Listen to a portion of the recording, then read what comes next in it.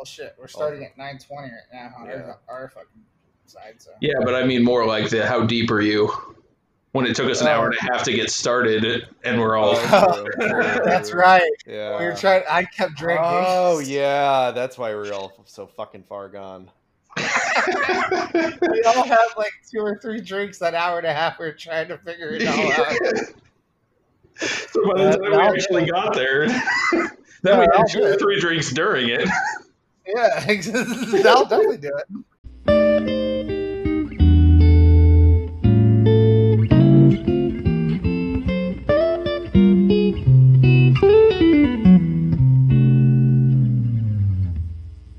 Well, hello, and welcome to Bromancing the Stone. It's the podcast where myself, Renee Sanchez, and my good buddy, Max Lyon, What up? watch rom-coms, and then record our thoughts and post them on the internet for the tens and tens of listeners listening pleasure. And today, we have a special guest. He's been on the podcast before. He is the Reese Witherspoon expert of the podcast. Welcome, Matt Thompson. Thanks, guys. But I do want to understand why I'm the Reese Witherspoon expert. Aren't you self-proclaimed at that? I think it was said initially as a joke, and then I just made it a thing. Oh.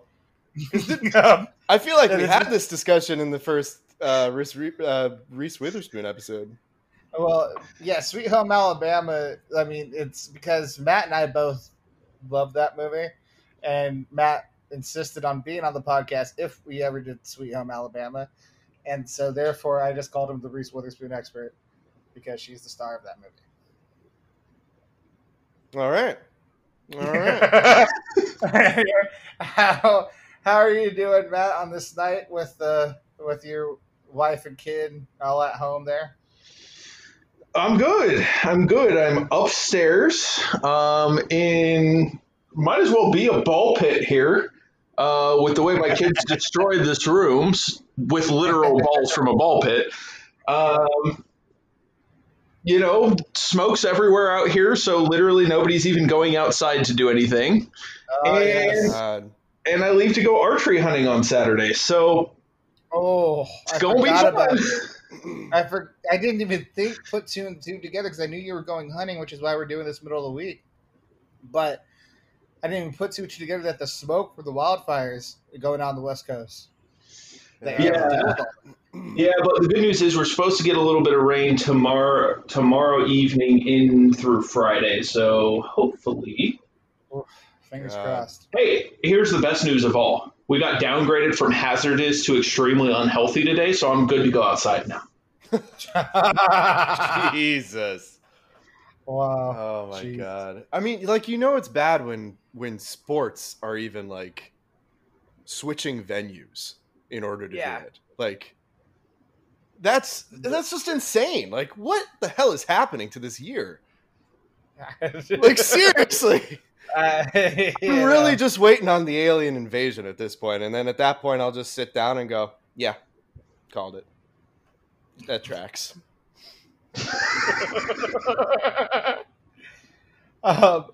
And then Max, I mean, how are you doing? This episode's coming out the day before your birthday, so this is your birthday episode. Hey, I get a birthday episode.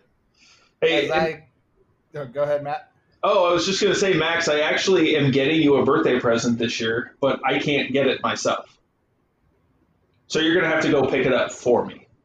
Why are you getting me a present? Because it's a bottle of Malort.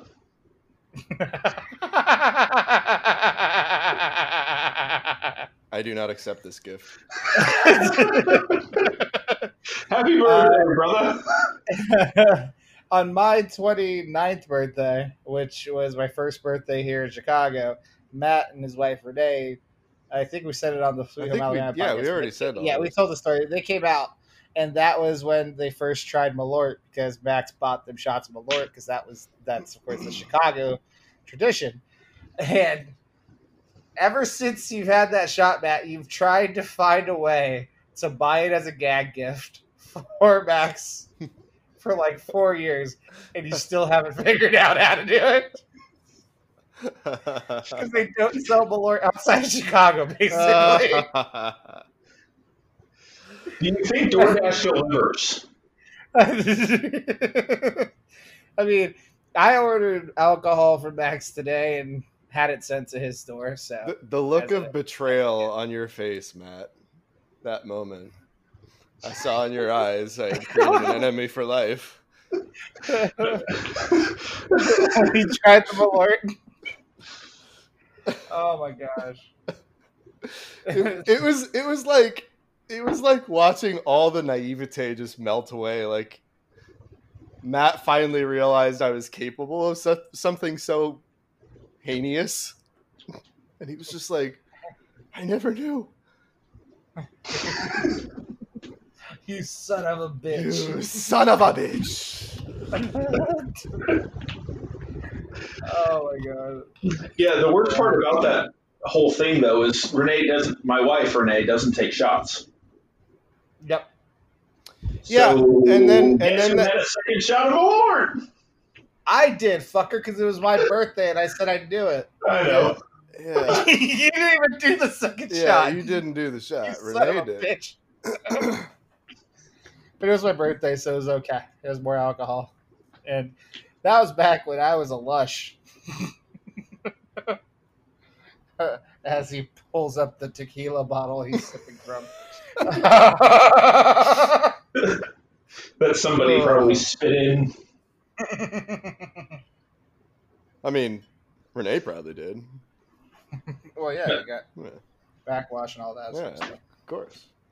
Yeah. That's what makes the tequila more flavorful, if you ask me. Exactly. Yes. Well, nonetheless. Yeah. Well, we got it. No. We can't end there. We have to set you up for a transition. Well, I was about to give you my transition. Speaking of drinking, there's you got to be 21 in order to drink. That is the legal age. Legally Blonde. That's the movie we watched this week. God damn. That was a long walk. I literally walked around the block. You walked out of town. I walked out of town and came back into town. We're in a neighboring suburb at this point. Like, oh man. So yes, we watched Legally Blonde this week. Quite the chick flick, rom-com. We'll leave that question up to you guys here. But this is a movie that, of course, Matt, you've seen because you are the Reese Witherspoon expert. True. And it's a movie that you enjoy, correct? Not necessarily like love, but you enjoy it. Well, we'll get back to that at the end of the show, won't we? Well, I mean, you'll give the verdict, but this is a movie you've seen before and you enjoyed it. Oh, yeah. Oh, yeah. I have not seen this movie before. Really? I have never seen it. Me neither. So this was the first time I was watching it. My ex-brother-in-law, he liked this movie a lot. It was kind of the antithesis of who he was. And like he liked to go fishing and was in the National Guard and all this other sort of stuff, and he liked the movie Legally Blonde. That's very strange. It was very strange. It was a strange, odd left turn in his personality. Whatever, to each their own. But yeah, it is what it is. But I never watched it before until today, when I found a way to watch it without spending any money on it because I'm awesome. Anyway, Matt, you also have never seen it before. Do you have any even any memories that it sparks from when it came out? No what? Because it came out around the 8th, 9th grade year. Yeah, all I remember is the image of her in the bright pink pantsuit, or maybe it wasn't even a pantsuit. Maybe it was a dress. I don't know. It was something. Reese Witherspoon in bright pink on the cover of seemingly every fucking DVD case back when DVD stores existed. Yeah. That's what I remember. I remember it being on the shelves for a long fucking time and being popular for a long fucking time. You know what other memories are brought up, which were the same memories that that 10 Things I Hate About You brought up, was the soundtrack. Like this, Oh yeah. like from the end of the 90s to like right before 9/11, like those like 3 to 4 years, besides like boy band pop and like pop punk, there was just like this middle fleshy ground of just like boilerplate, oddly made like pop tunes that could literally just, dissolve into a wall. It seems like this soundtrack had every single one of those songs. God, yes. I was waiting for a Hillary Duff song. I mean, we basically got it in Perfect Day by Hoku. Right? Holy shit. Perfect Day. Which is at the beginning and end of this movie. I mean, they had to tie it all back up, right? Yeah, I mean, also, there's a song by Lisa Loeb, who did the one-hit Stay, I Missed You from the mid-90s from the movie Reality Bites, which that song is a banger. But she also sang the song that is playing when Elle is driving to Harvard Law School, when the car is going across the bridge, and you hear the chorus of the song, and I want to read the lyrics that we heard. We could still belong together, and together is much better. We're okay, so hey, don't worry now, oh wow. That was the chorus of the song we heard in the montage of Elle Woods moving to Boston. Oh, it's beautiful poetry, man. That has about as much depth, man, as about anything else in the There's your reference. It's got as much depth as MMMBop by Hanson. Oh shit! Even MMMBop, they have the lyric in a MMMBop, it's gone. In a MMMBop, it's not there. Like MMMBop is basically like in the flat or blink of an eye, everything's gone and everything's moved on and everything's grown up without you. It's actually a really depressing song. Yeah, and so is Shooby Dop Dop Doop Dop. How the fuck did you read into that so much? Like it just at one point you decide you're gonna read the lyrics of MMMBop because you're drunk and you're hearing it. You're just like, what the fuck did they actually say? And then it sticks with you. Anyway, the stats of the movie: Legally Blonde is a 2001 American comedy film. In the wise words of those lyrics, oh wow. Oh wow, exactly. Based on Amanda Brown's novel of the same name, scripted by Karen McCullough, Lutz, and Kirsten Smith, and directed by Robert Luketic. There's that name again. Who dat? This is literally the third Robert Luketic film we've watched. What? In 7 weeks. Really? Yes. What other two films have we watched of his? I don't fucking know. Monster-in-Law? That was him. Really? Yep. He directed that, and he also directed another one.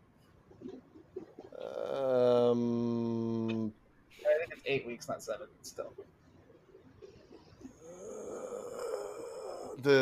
One of the Jennifer Lopez movies. No. Master-in-Law is the Jennifer Lopez movie. One of the other ones. The Ugly Truth. Oh, God. So this guy... So we've just shit all over this motherfucker's movies. Yes. This was the first one he did, and he's currently 46. This movie came out in 2001. So he basically directed this film. Like, the actual directing of the film was happening while he was 26 years old. Yeah.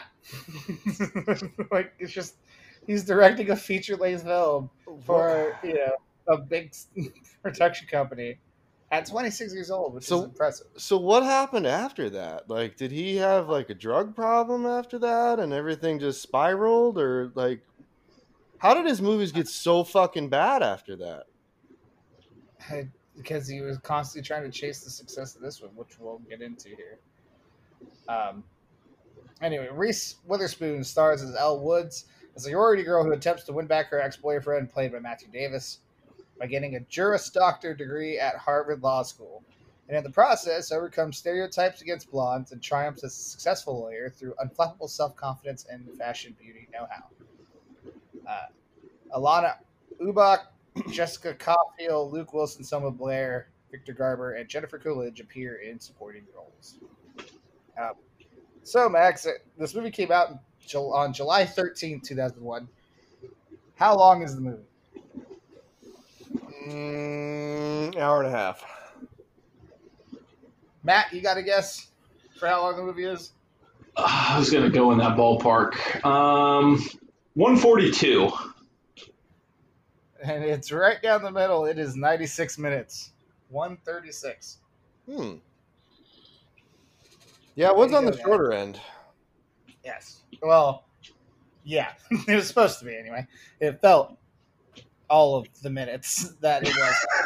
It did. They jam-packed a lot into it. Like, that's very true. They could have... I was noticing like several different subplots they could have expanded, and they didn't. And I'm like, fuck, this could have been a really long movie. Very much so. The budget of the film is $18 million. How much did it make in the box office?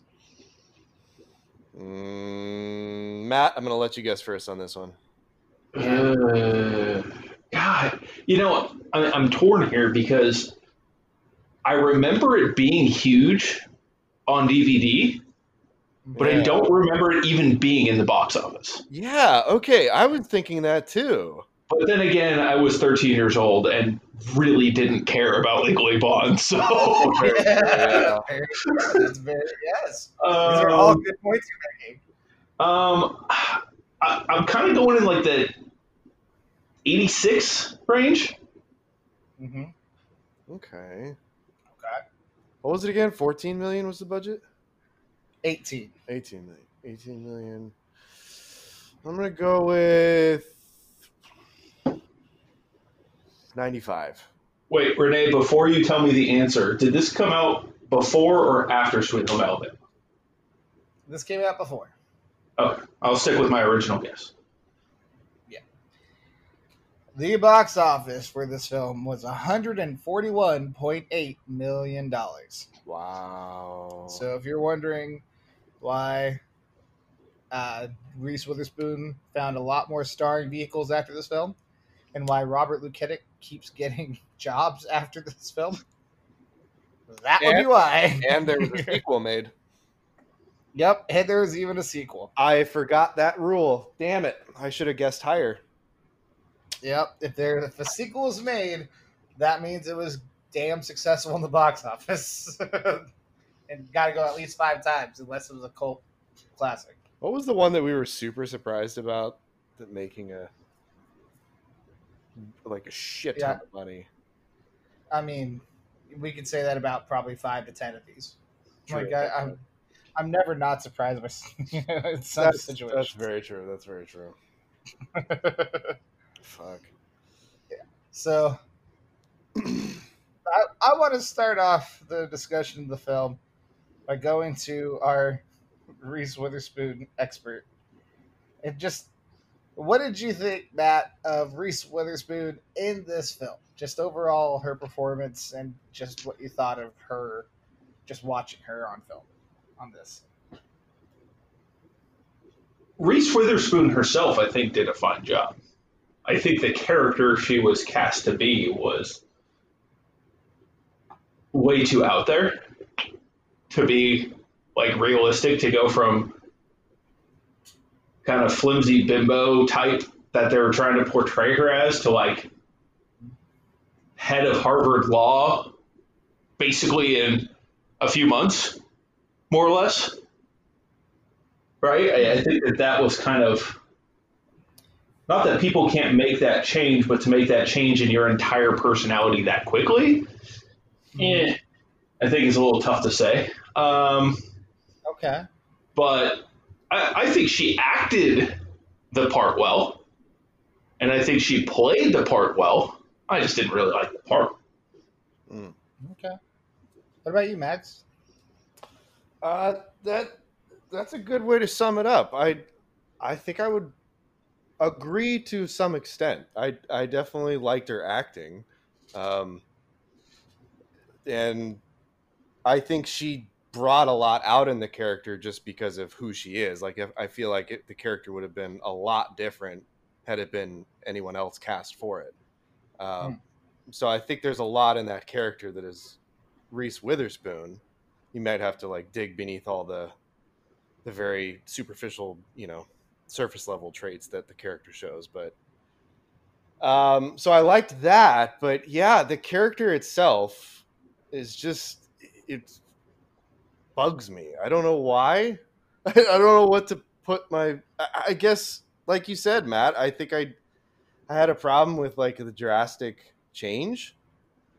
But to be devil's advocate, I could see a possibility where you could say, well, maybe she had those traits to begin with, and she always had those traits, and we kind of see that in, like, I guess if you want to dig deeper, some of her like interview videos and stuff like that, where it's like, it's floozy type stuff, and it's stupid and dumb and silly.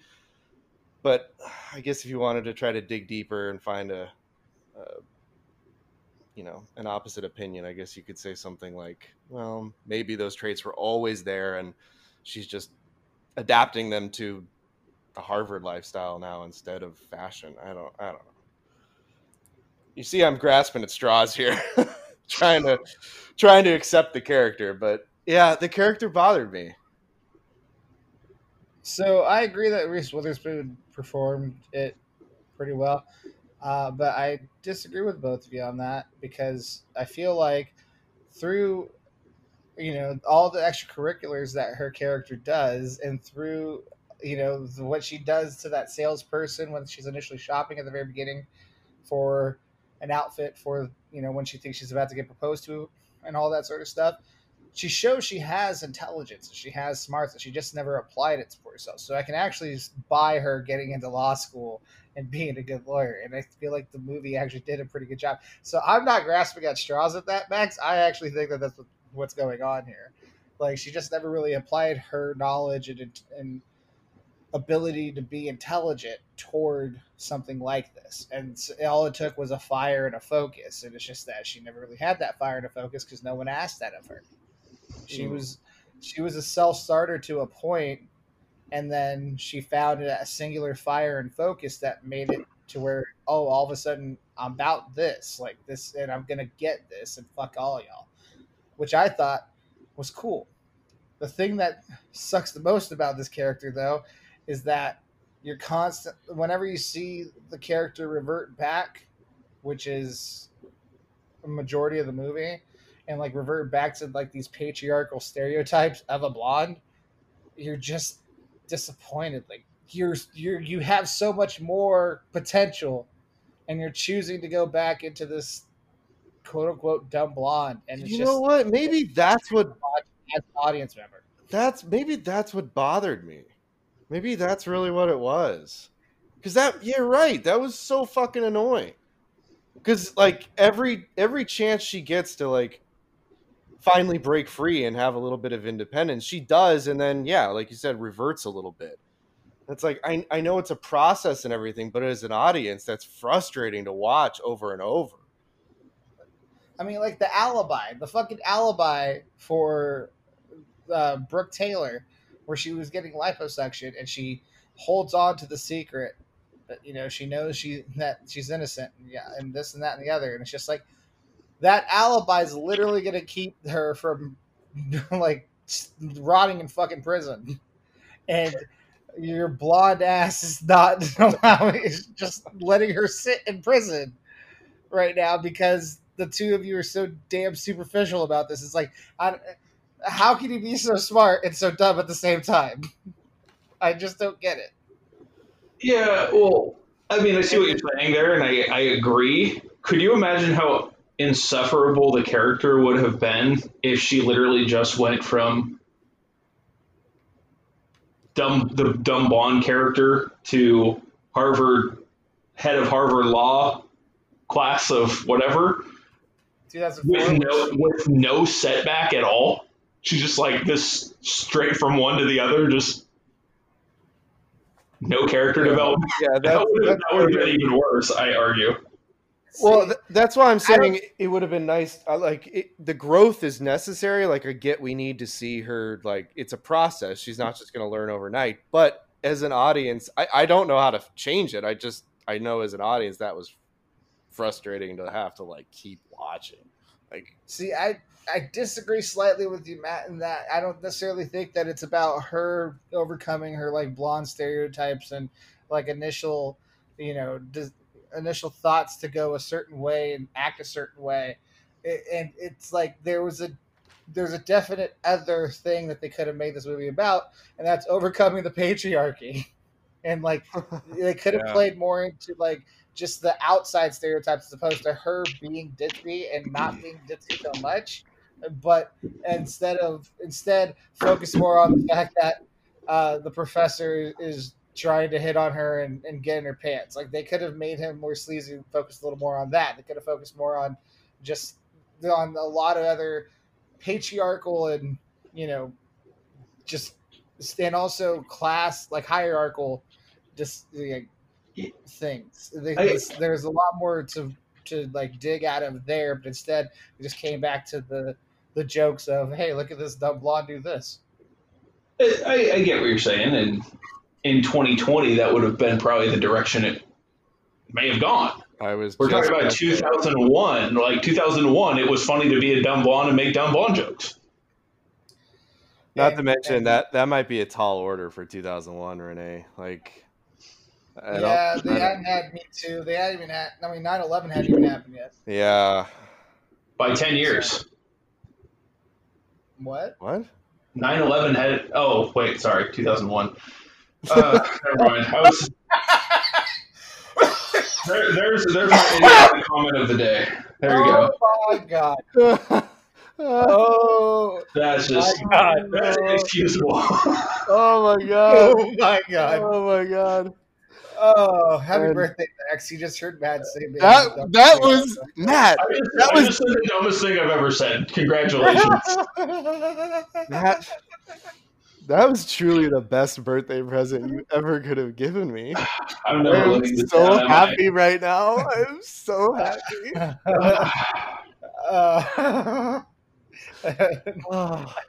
I may not remind you all the time of this, Matt, but just know it's there and it's made me smile. Oh man, I will remember this moment. Is it too late to blame it on the whiskey? It's never too late to do that. Oh God! Don't do that. Don't ruin the moment. Somebody else talk, because I'm going to go cry in a corner for a few minutes. I think we've let him bask in his glory for enough time. Oh man.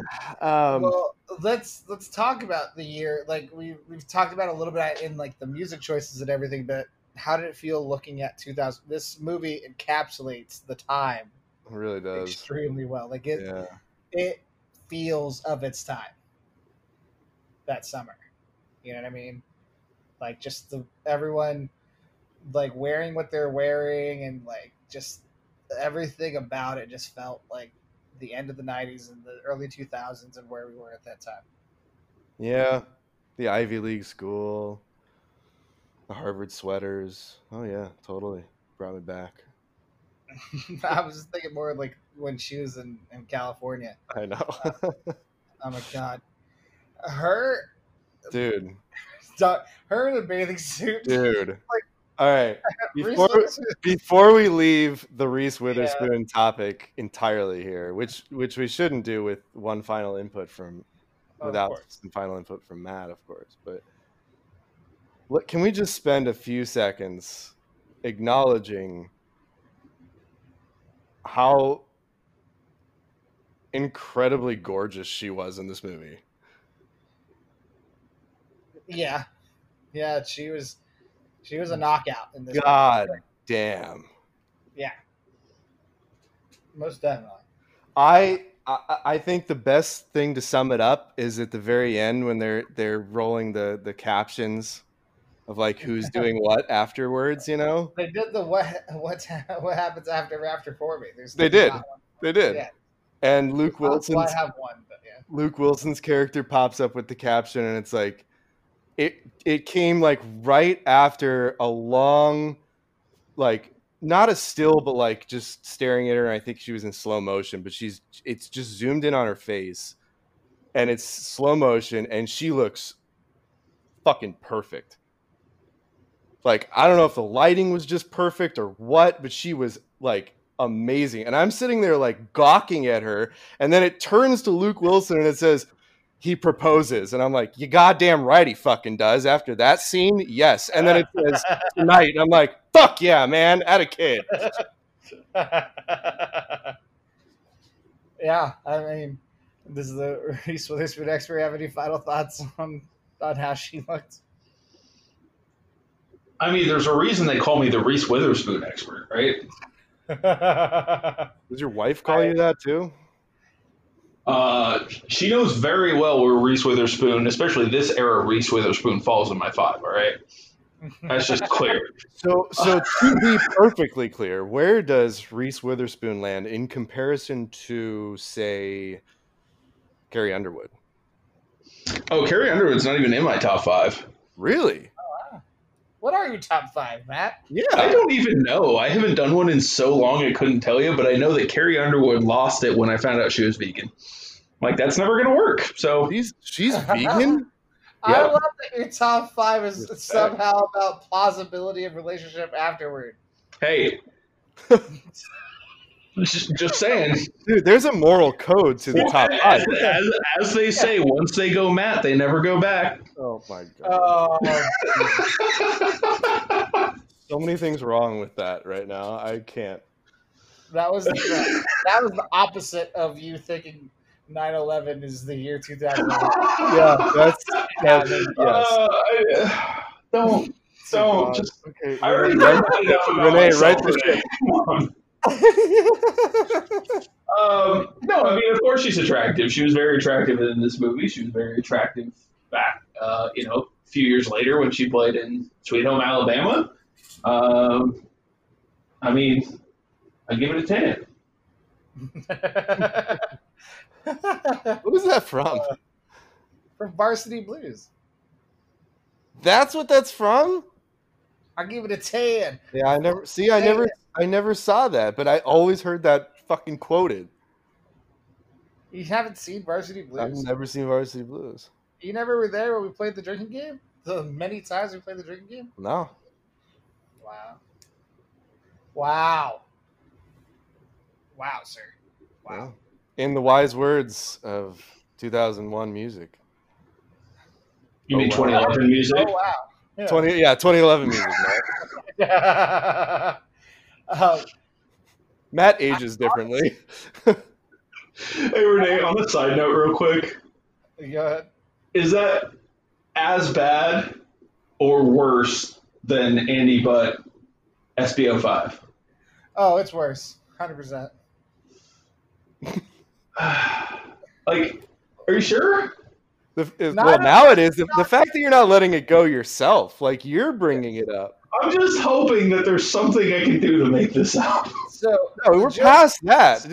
Just damage control at this point. there is no damage control for it. Like, this is what you just said is recorded, and the tens and tens of listeners will hear. Yeah. And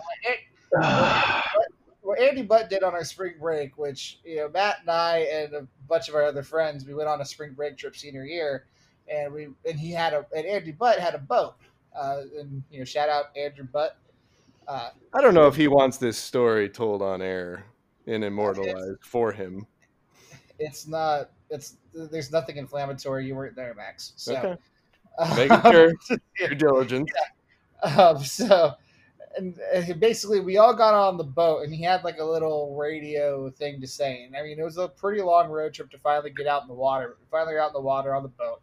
So he's kind of giving the first speech because we're going to be on the water for about 2-3 days. And he goes, this is going to be the best Spring Break '05 ever. He was 5 years older than us, and this is the Spring Break of 2010. He had gone to Spring Break back in 2005, and he had accidentally mixed up his Spring Break from 5 years ago with the Spring Break he was currently having. So the joke then became, it's Spring Break '05 every time we cheers, because he would just make fun of the fact that he was older than us and that he had mixed up the year. Yeah, Matt, this is worse. This is what, yeah, you mixed up a terrorist attack on the country of the United States of America to being 10 years later. So, yeah, this is worse. Yeah. The terrorist attack that up until 2020 was essentially the defining feature of our generation, but until, fuckface and COVID-19. Fucking fuckface, and then fuckfaces everywhere else, and then fuckface and fuck asses everywhere. And then fucking 2020. Yeah. Fuck. I think it also goes to show the quality of this movie that we're talking about other things right now than the actual movie itself after Reese Witherspoon. I wonder if it has anything to do with the director. I think it's a mix of the director and the script itself. The way that the novel was written is that this lady who was blonde had gone to Stanford Law School and got treated a certain way because she was blonde and read Cosmopolitan and was into beauty things, but also in law school. So she decided she had this kind of like story idea / just the experiences and everything else. She ran into a producer type who then said, get a manuscript, give me a manuscript of this and we'll try to do something with it. And then as she was writing the manuscript in the novel, he found screenwriters to turn it simultaneously into a movie. So, I mean, these life experiences from which honestly come from a spot where it's there's definite hierarchical and patriarchal concerns here in the life experiences being lived, but we also are trying to turn this art into fucking commerce, so let's go ahead and have screenwriters write a funny comedy off of this. Right. And it comes through in the quality of the movie, where it's just there's good ideas, but it's still at the end of the day a money grab with this film. They're just trying to get some ha-has and have people come see it in the summer. Right, and I think that kind of that goes back to your comment about wishing she had just taken the leap a little more often and not reverted back to her default state. So I get, I totally get what you're saying there, that every time she did revert back, it was for comedic effect and stuff, and also for growth, development throughout the movie. But yeah, it kind of seemed like it was always a constant reminder that, okay, yeah, this is just silly.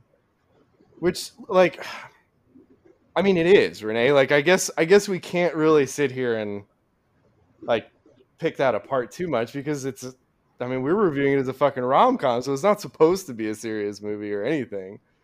Yeah, I mean, it's not even a rom-com, really. This is just fucking this is what 2020 is doing to us. It's making us focus on the societal deeper meanings of movies. No, but that's the thing. That's the thing. It gives us that. It gives us bits of it. It's just, if you have a movie and I always go back to it because I love that movie, but it's not a serious or movie that should be taken seriously. The Wedding Date. If you go to The Wedding Date, freaking girl buys escort to go with her to UK wedding with ex-boyfriend there, and there was a cheating thing, and then let's see what happens. Rom-coms are very much this, that crazy thing. Let's go see them act there. Right. And it's just with this, it was just more of, here's a blonde girl's experience in law school. Which, the first 20 minutes, serious idea, than what they played it as. The first 20 minutes was kind of like a rom-com, and then it disappeared. It became a journey of self-discovery. The first half was slow and tough to get through too.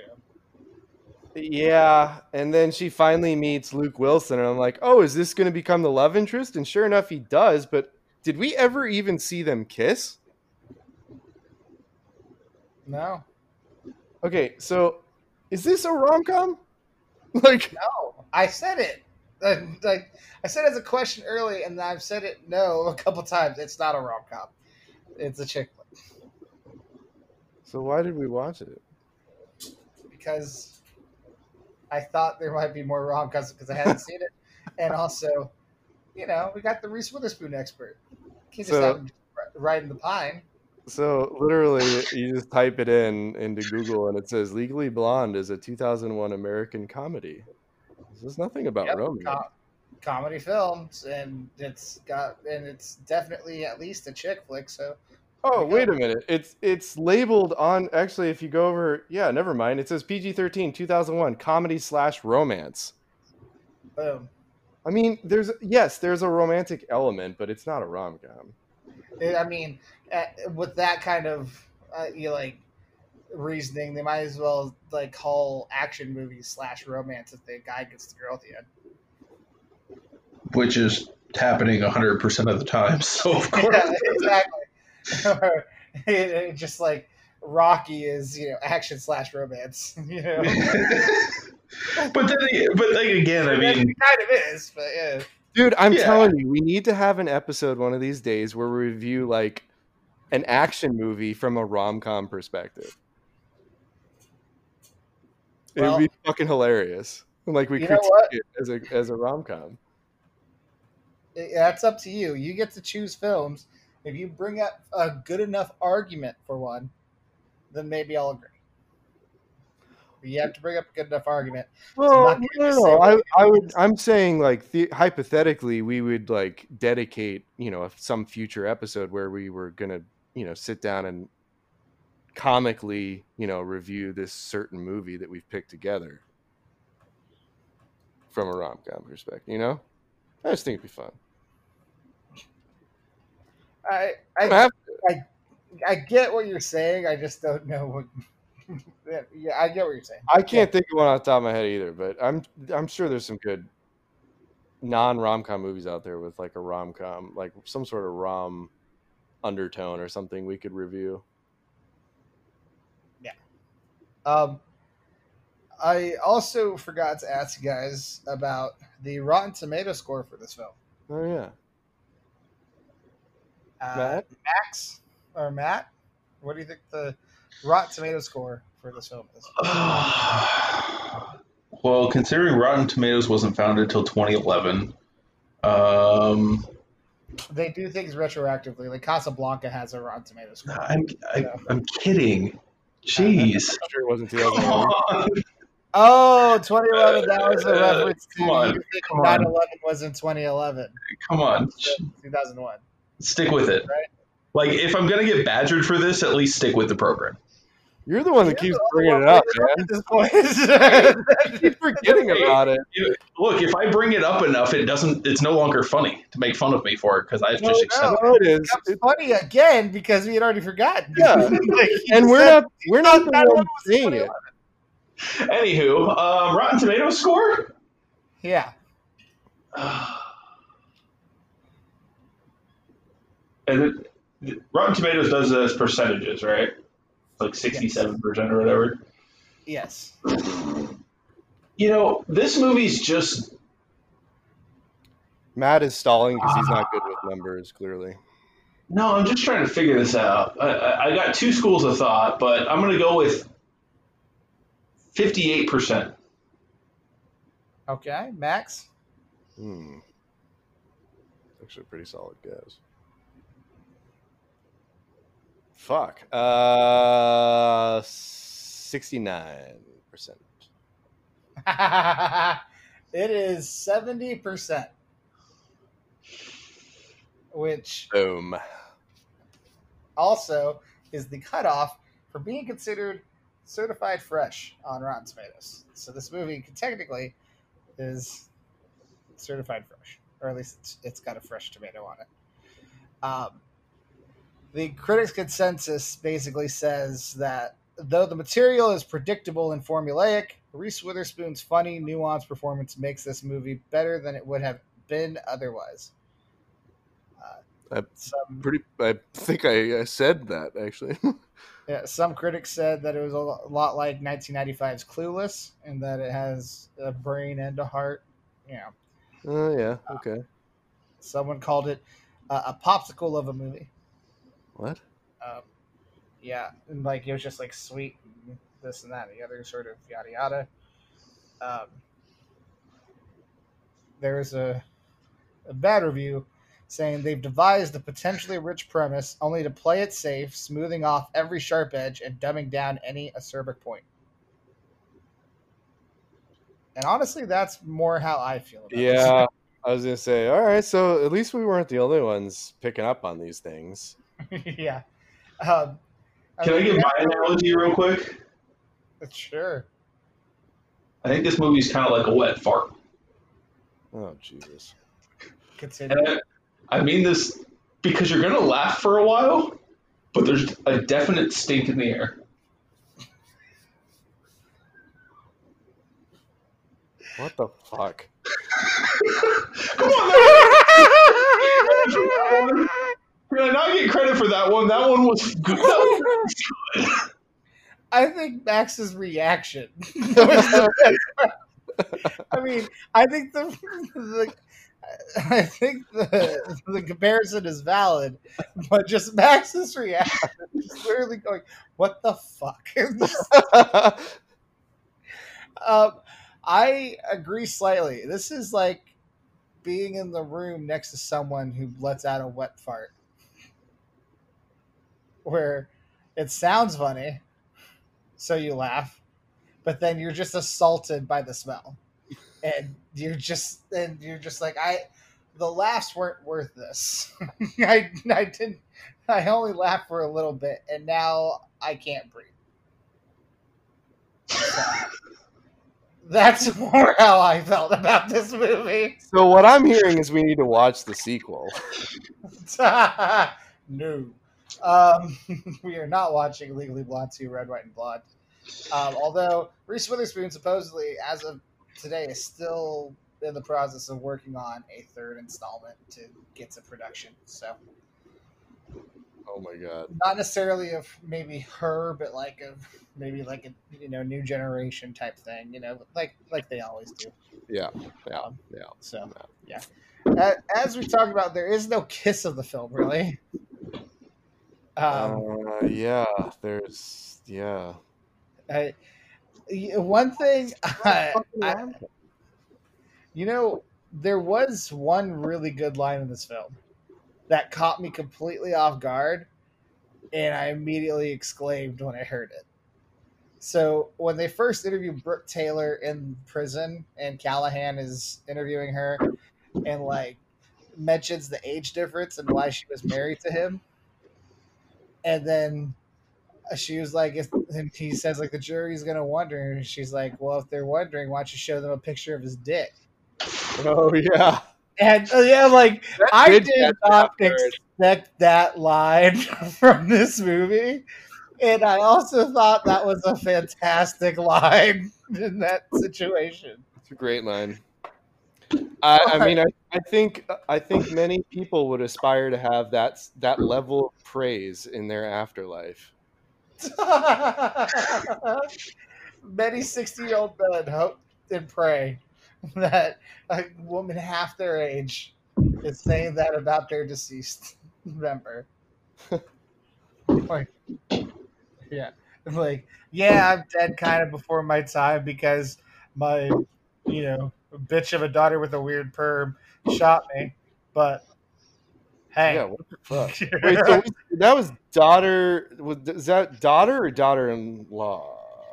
That was daughter. Daughter. Right? Yeah. That was legit daughter. Oh, right. It was accidental, and she meant to shoot the mother-in-law. That's right. Because she thought it was the mother-in-law, yeah. Monster-in-law. By the way, Linda Cardellini with a perm is the perfect encapsulation of how absurd and ridiculous this film is. Yeah. Linda Cardellini with a perm. Yeah. That is Legally Blonde. I did. There were a few moments that did actually make me laugh. I honestly didn't mind some of it. But Like what?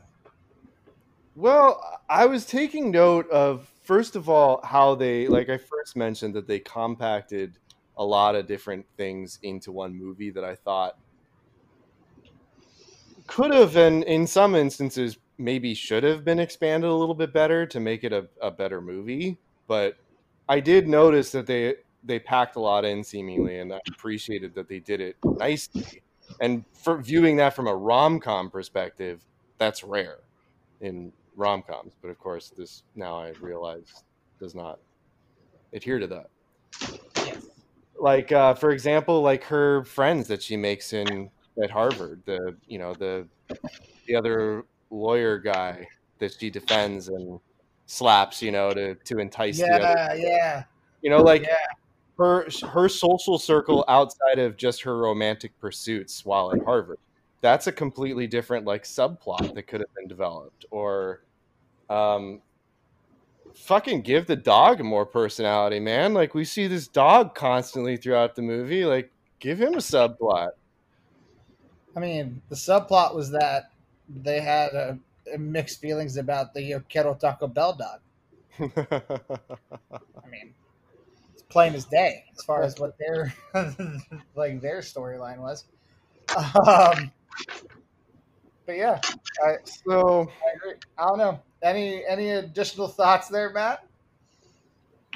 I mean, this movie is what it is, right? I agree. It's not really a rom com per se. It's more of just there for comedic factor, right? Yeah. There's not much storyline. It was similar to some of my favorite movies, right? Like Ace Ventura, Liar Liar, right? There's no storyline to these movies of any importance or significance. It's just a feel good.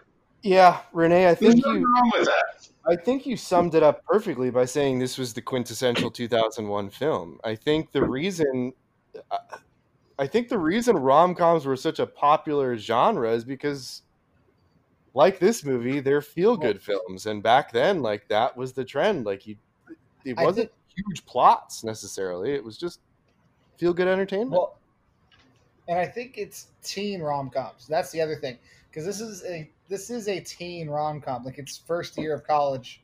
Well, technically, like early 20s, like, because this is first year of grad school. But yeah, like teen rom. This is kind of a teen rom-com, and like there were a shit young ton of adult, teen, like young adult teen rom-coms in those late 90s. I mean, you had the American Pie movies, you had like She's All That, you had Can't Hardly Wait, you had all these other sorts of things. And then and I feel like that was huge pre 9/11. Then once 9/11 hit, everything kind of halted, and then it was just like, I mean, then you kind of have Sweet Home Alabama, like I think that came out in 2002, and now it's more of just like, the down home, being home kind of like, you're like going back home and feeling, safe in your area sort of thing. It's kind of like the vibe.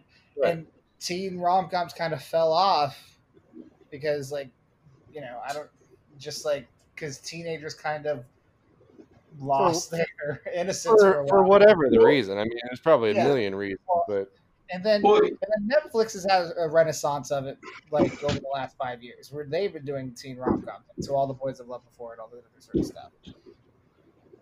What were we gonna say, Matt?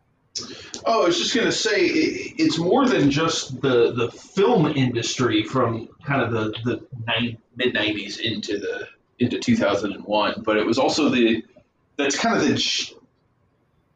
what that era was known for was kind of focusing on the teenager. Everything from like boy bands, Hanson, NSYNC, Backstreet Boys, young Britney Spears, like. True.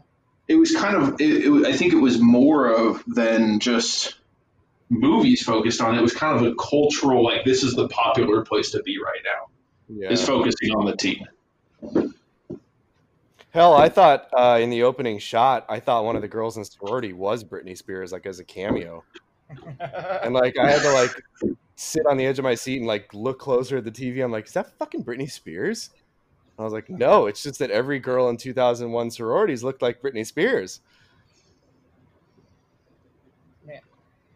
that's how they got teen. Wow, that's a great point, Matt. And like that's how like this movie is a part of a time capsule of how brands and just how people targeted the 18 to 24 demographic, or like or actually like the 13 to 24 demographic, were at this time of just this generation, it was through movies and music, and TV shows like that. That was the way that brands and culture reached out to teens.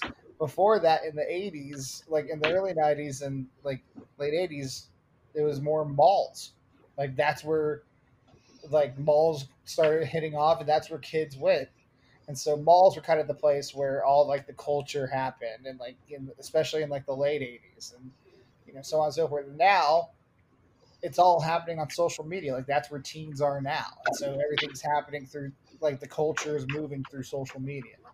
And then I think it was the digital age too. There, right? You have the transition into the digital age, so companies are trying to find different ways to reach them, and so they started doing it more through.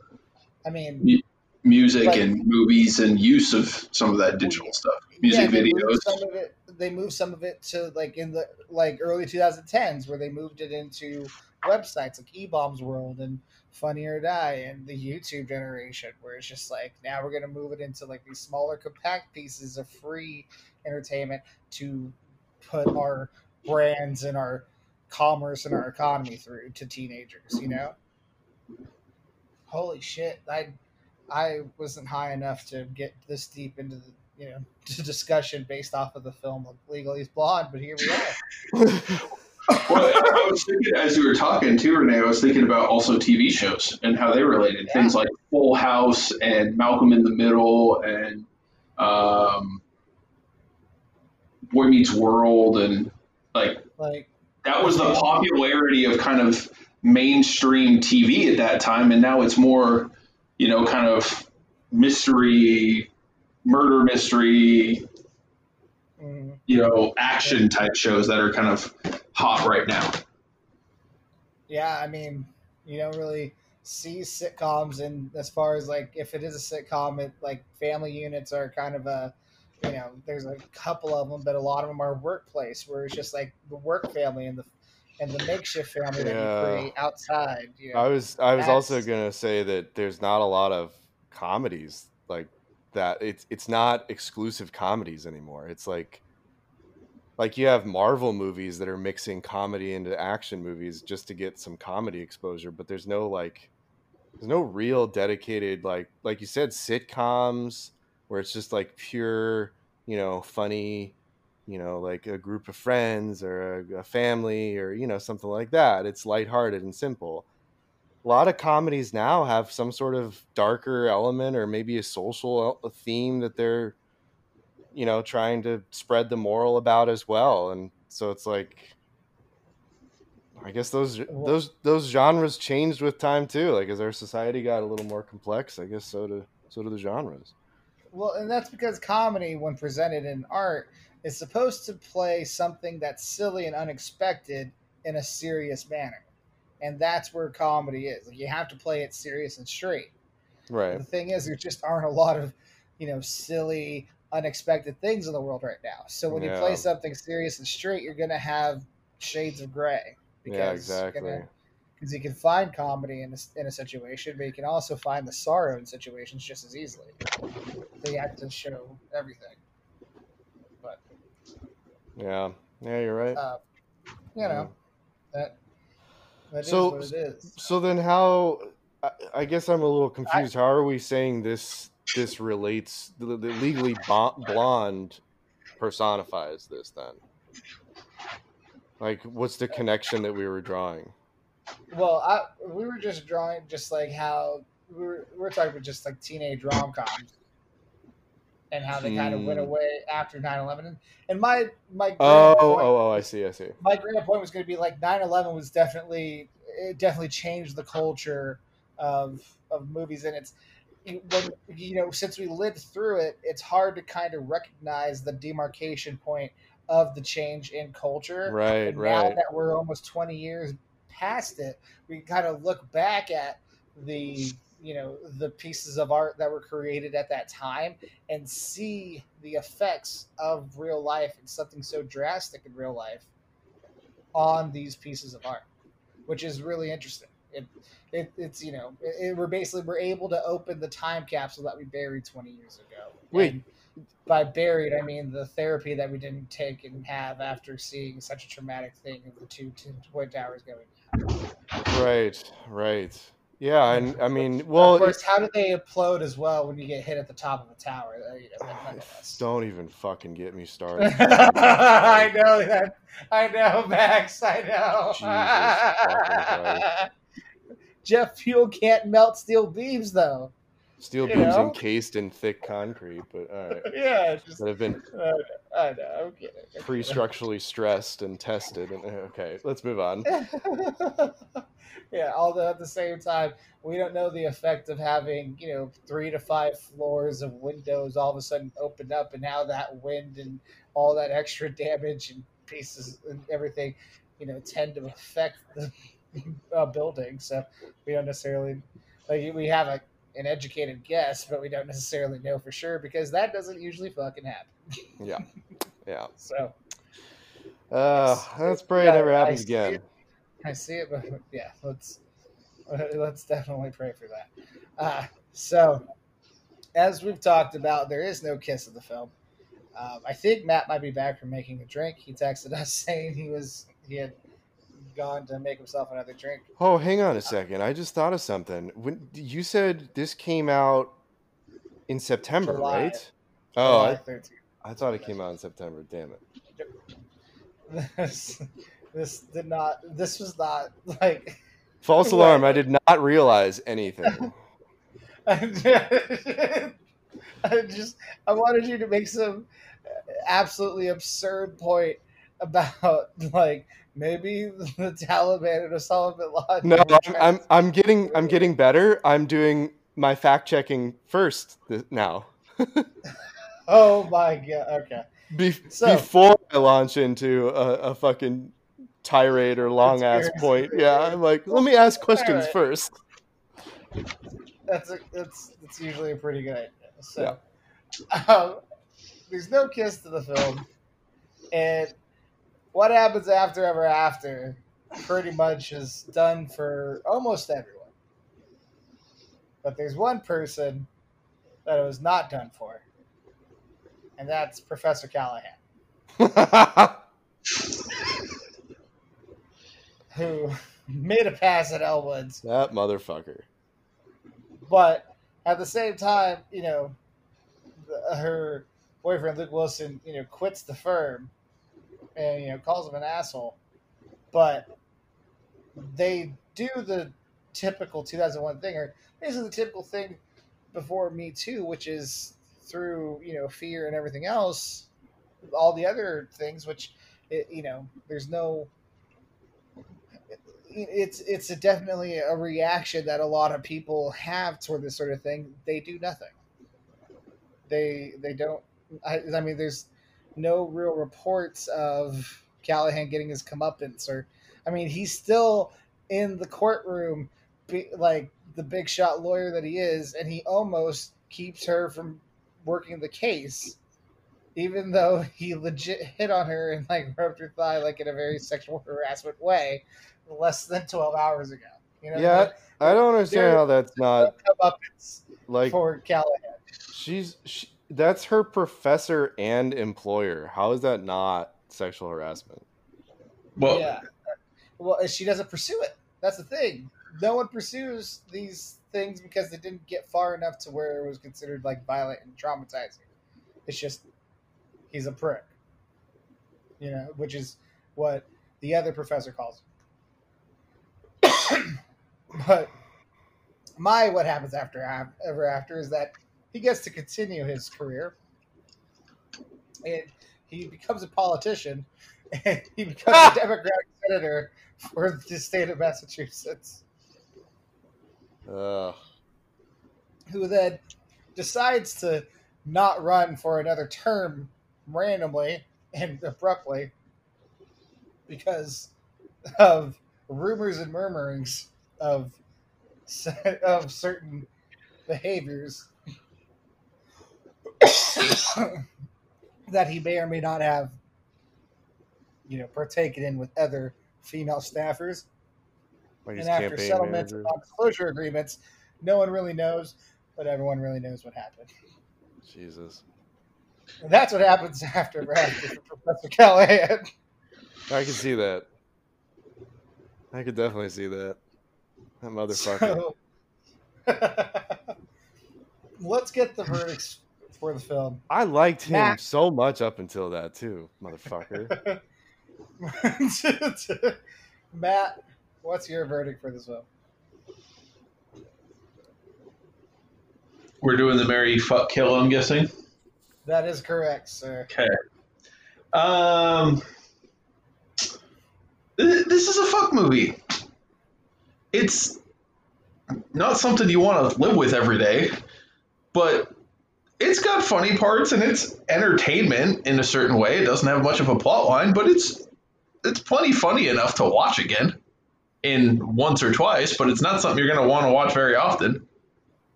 That's well said and well put. Max? I agree. It's a fuck for me as well. It got a few laughs for me. There were, like I said, certain things I appreciated. I also noticed her outfit progressively gets less pink throughout the movie, which my eyes appreciated. There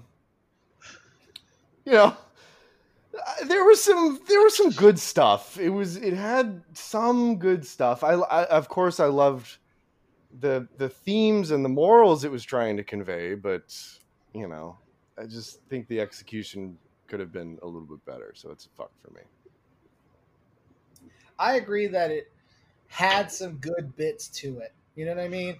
It had some good bits as far as, showing, what the self-confidence for Elle Woods could do. And her, standing up and, disproving these stereotypes and, showing, how shitty the patriarchy could be and everything else like that. And, so on and so forth. Like, I get how there's good bits to this. But for me, a pet peeve of mine is those who know better but still choose not to do better. And it feels like this movie knows that there's more, like there's better storylines, that there's a better movie within, going a little more serious with this script, but instead they go for broad comedy, like a UPS man and Jennifer Coolidge, aka Stifler's mom, doing and her going to get her dog back and all this other sort of stuff, and they just choose, and they have a fucking dance break for the bend and snap. Yeah. See, that was a subplot that didn't really need to be developed. Yeah, they didn't do anything with it. You developed this whole subplot, and then what? Well, then you break the UPS man's nose, but then by feeling so bad and taking him to the hospital, you finally actually, talk, get to know each other, and then actually get together, instead of just doing that in the first fucking place. Well, okay, I take that back. I guess they did kind of develop it then. I'd forgotten about that they end up together. Yeah, because, they're having a daughter, and they're going to name her Elle, according to the captions. All right. But see, I disagree. I think that part of the film specifically was sort of an important part in the development of the character of Elle throughout the movie. I say that because she had to learn to love what she loves and not be afraid of that, right?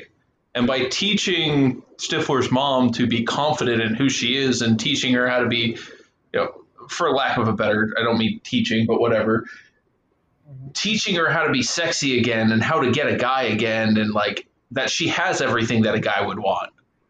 It kind of helps her develop the idea that all those things I was are still okay for me to be, and I can be a lawyer.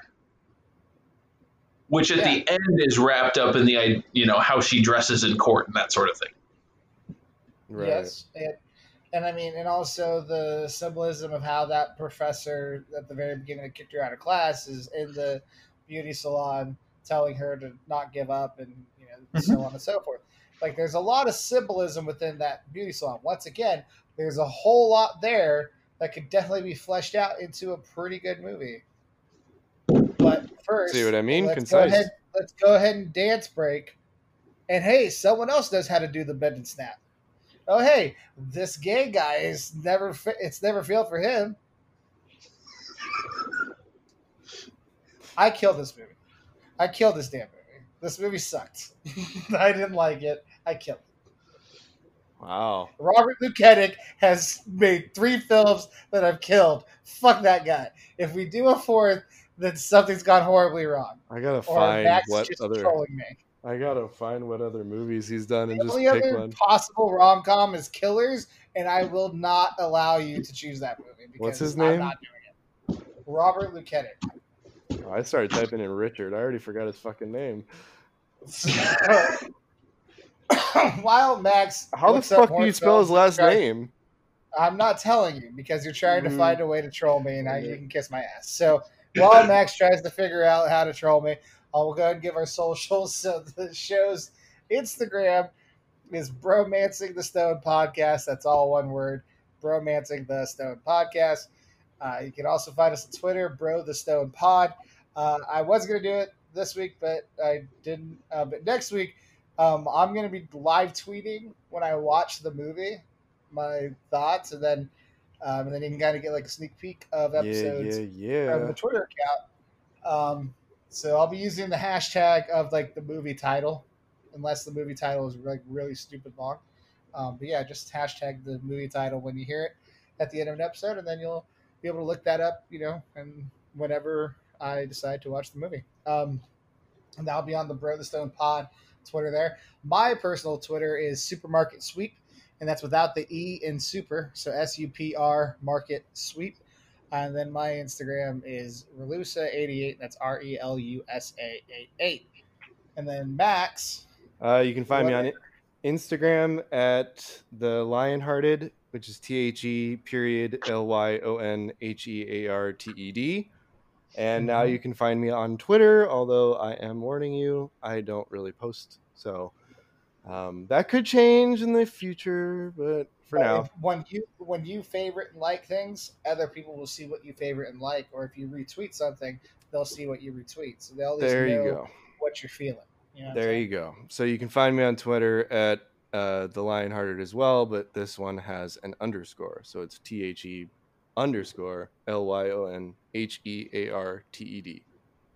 Boom, boom, boom. And then Matt, I would say drop your socials, but you don't have any. Yeah, don't worry about my socials. I'm not very social. I'm still stuck in 2011, so You know what? I got a social for people to follow. Your wife, Renee Thompson, is doing the social media for your family's farm, Thompson Farms. There So, you go. There you go. Max, you also should start following on Instagram, Thompson Farms 1947. So Thompson being THOMPSON, and then Farms 1947. You'll see pictures of Matt's dad, out there picking, fruits and veggies, and honestly, the produce at Thompson Farms has never been less than top notch. So they're the damn best. If you're in Oregon, get yourself some goddamn Thompson Farms. So There you go. there's that. There Max? you go. Next week, it's your choice for a film. And also, your birthday is tomorrow from when this episode comes out. So, as a little birthday gift, besides the alcohol I've sent you, what would you like to choose for a film next week? Well, I think I'm going to get us back on track after a movie that you've killed with one of my all-time rom-com loves in Sandra Bullock. You keep trying to bring her back. I and keep then trying you to bring her back. something else. Are you actually going to pull the trigger this time? I'm gonna pull the trigger this time because I found another Sandra Bullock movie on the list that I'm gonna hold off for the winter, which is what I was originally planning for. All right. So this What time, are you doing over there, Matt? yeah, what is happening? Nothing. Are you digging a tunnel? Am I digging a tunnel? That's kind of what it sounds like. Oh, no, I'm actually digging a hole for me to just lay in for the rest of the night. Following You fucked up that bad, huh? Yeah. Yeah.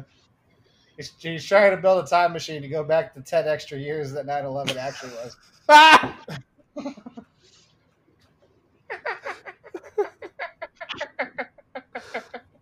Bravo, Renee. Bravo. Thank you very much. Thank you. Max, what movie have you chosen from Sandra Bullock? Next week, we are watching 2 Weeks Notice. All right. So we're going to watch 2 Weeks Notice starring Sandra Bullock and Hugh Grant. I've seen it once before. I don't really have many more memories than I saw with my mom. Do you remember it? We both shrugged our shoulders afterward, and I don't remember much of anything from it. So that's a good sign. So we'll see how that one goes next week. So 2 Weeks Notice. And also, keep an eye out on the Bro the Snow Pod Twitter. You'll see me reactions next week this week, I guess, when this comes out, when I watch it. So damn, so this will be the first ever live tweet of a movie we're watching. Yeah, well, I've live tweeted before. I mean, I mentioned how I came up with the idea of the podcast with my live tweets and live Snapchats of the movie Love Actually. That was the whole reason I started with the idea of doing a podcast for rom-coms. Yeah, but I said this was the first time we've done it on the podcast. That's very true. Yeah. Matt, do you have any feelings on 2 Weeks Notice before we let you go?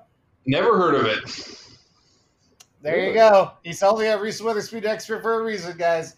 Anyway, to the tens and tens of listeners, we love y'all. We thank y'all. Matt Thompson, thank you very much for joining us again. Yeah, thank you, buddy. Yeah, thanks for having me. It's always fun. Of course. And we'll bring you back the next Reese Witherspoon movie we do down the line. I still think there's a couple more. I know of at least one more.